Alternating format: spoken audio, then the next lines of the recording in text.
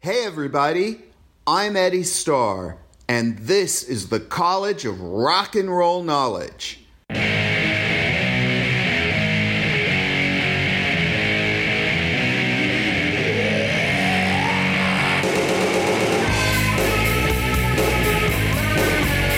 Class is now in session. This is where the music and culture that shaped a generation live on, and my own path through the world of rock and roll. This past week marked the 50th anniversary of the album Funhouse by the Stooges. It came out July 7th, 1970, and was recorded between May 11th through the 25th, 1970, in Los Angeles, California. I saw a few articles online about a new 15 LP box set coming out on July 31st through Rhino Records, and liner notes by Henry Rollins of Black Flag fame. So I thought it might be a good time for me to do a podcast about the Stooges. The Stooges, Funhouse, and Don Gallucci. A Belated Appreciation by Wally Shoup from April 2009 was one of the articles I came across, which I thought really was great because he spoke to producer Don Gallucci, who is a member of the Kingsmen, and of course, who doesn't know the song Louie Louie? Incidentally, the Stooges covered Louie Louie, as did Iggy Pop, for the Jim Jarmusch film Coffee and Cigarettes, sometime in the, I believe, like around 2004, 2005. He was able to really provide a lot of background info regarding the climate in the band when they were recording and what his perception of their thoughts and, you know, certainly how they felt about their relationship with him, which there really wasn't any relationship. In fact, according to the article, when the Stooges got back together and they were playing in London, they were just going to play that album, Funhouse. And apparently everybody in the band ignored him except, I think it was Ron Ashton, who he said greeted him warmly. But, anyway, I'll put a link in the description box below so that you can check out that article. It's really cool. And it was done 10 years ago in 2009, just before the 40th anniversary of the album. The Stooges were formed in 1967 by Iggy Pop, Scott and Ron Ashton, and Dave Alexander. They were together from 1967 to 1971. Then they broke up. They got back together 72 through 74, and then they reunited in 2003 to 2016. I really just wanted to sort of put my 2 cents in about the band and how they influenced me, and of course, their impact on rock and roll. I think I did mention I think in Iggy Pop's the podcast I did the other week ago, that my first band, Zero Effect, Eddie Starr and the Zero Effect, we did cover I Want to Be Your Dog. So I'll put a link to that playlist. I think it's on the Iggy playlist, and you can check that out.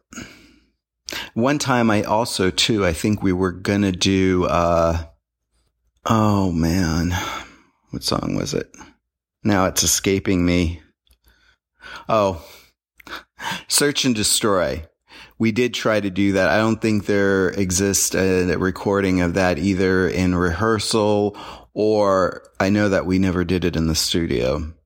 But it is a great song.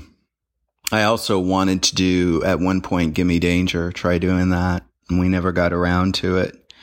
And I did not really care for the album Funhouse. I really do like the song 1970 off that album. I thought their debut album, The Stooges, I Want to Be Your Dog, the opening chords to that song And then the song 1969 really did lay the groundwork for what was to come in the 1970s with the Sex Pistols and so many other bands, that were part of the punk movement and right into new wave as well.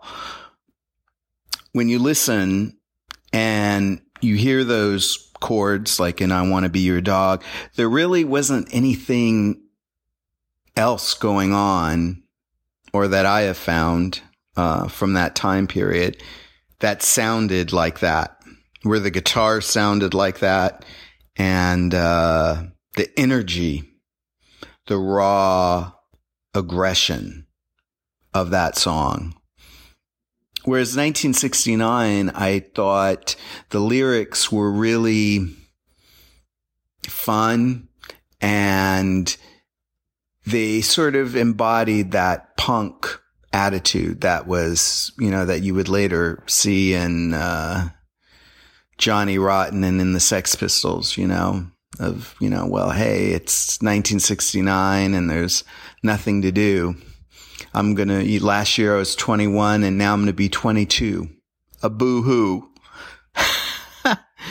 It's not quite the lyrics, some ad-libbing there, but you get the vibe. And I think that's sort of why the Stooges, even though, that was sort of like they came out of the late 60s, but a lot of kids that grew up in the 70s and then the 80s and, right on into the 90s, those songs really did resonate because they were so descriptive of sort of the situation. It was really the punk rock thing of like, school is a drag, being at home is a drag, but hey, you know what? The weekend's coming and I'm going to be able to go up to Hollywood and hang out and go to some really cool clubs.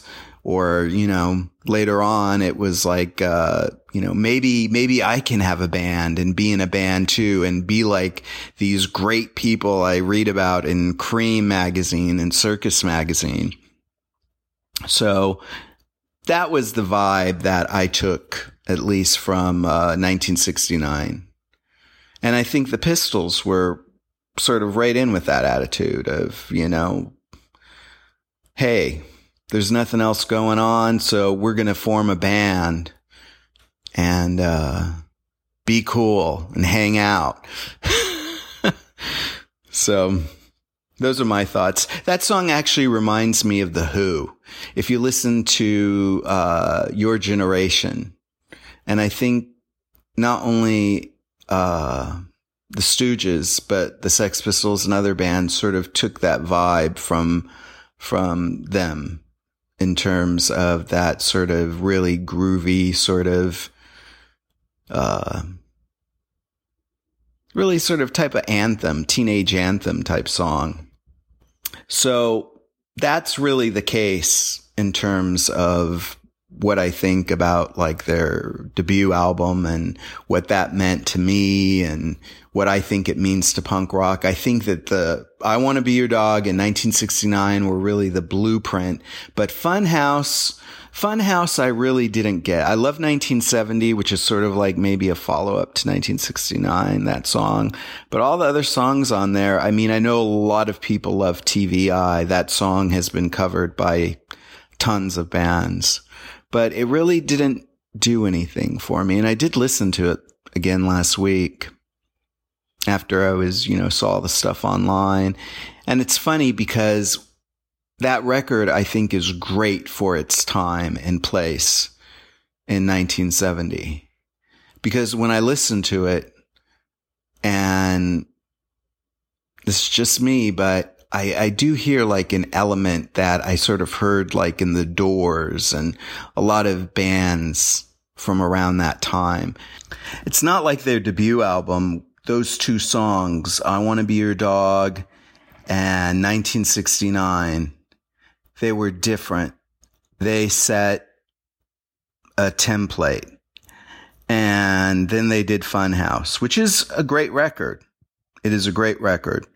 But I think you have to move past that to Raw Power, which came out in 1973. And to me, that is the perfect punk record. Of course, by then they were called Iggy and the Stooges, and in between their breakup in 1971 and getting back together in 1972, Iggy had become friends with David Bowie, and Bowie had hooked him up with Main Man Management, who in turn had secured a deal with Columbia Records. Now, the deal that they had with Columbia Records was really a solo deal for Iggy Pop.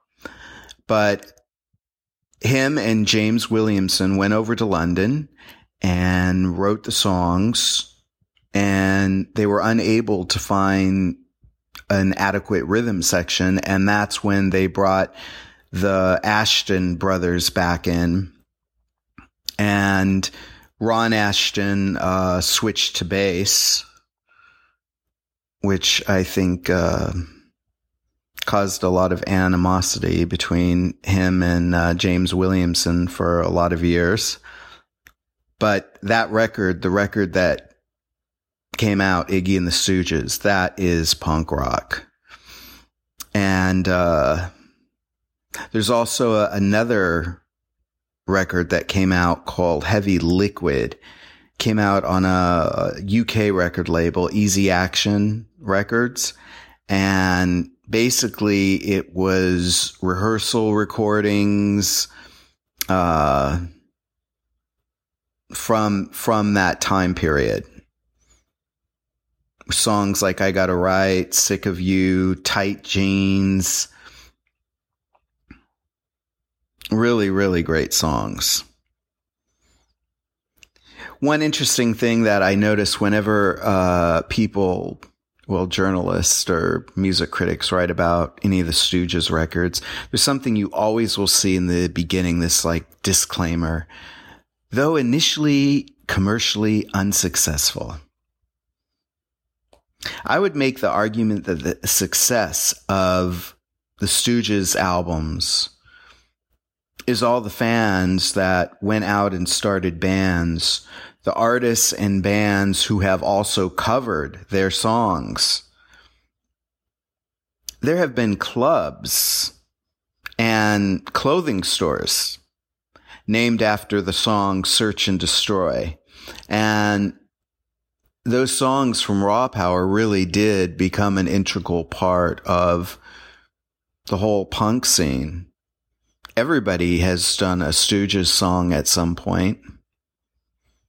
And that is probably the best thing, the best tribute a band could ever have. Because, I mean, a lot of hit records, really big hit records today. But how many people will be listening to those hit records that were so high on the chart and commercially successful 20 years from now? Whereas when you listen to whether it be I Want to Be Your Dog, 1970, Raw Power, Penetration, Tight Jeans,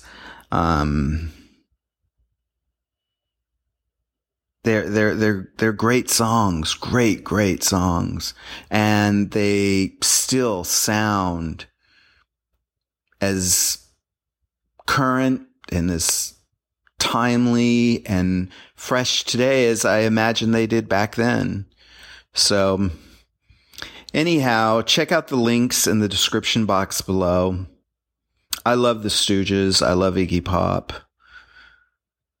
I guess I should say maybe a little bit more about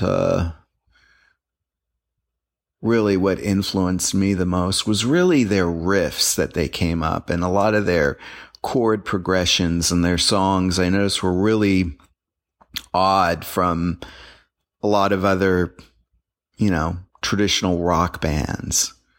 They really did, had a craft. There was a craftsmanship to their songwriting.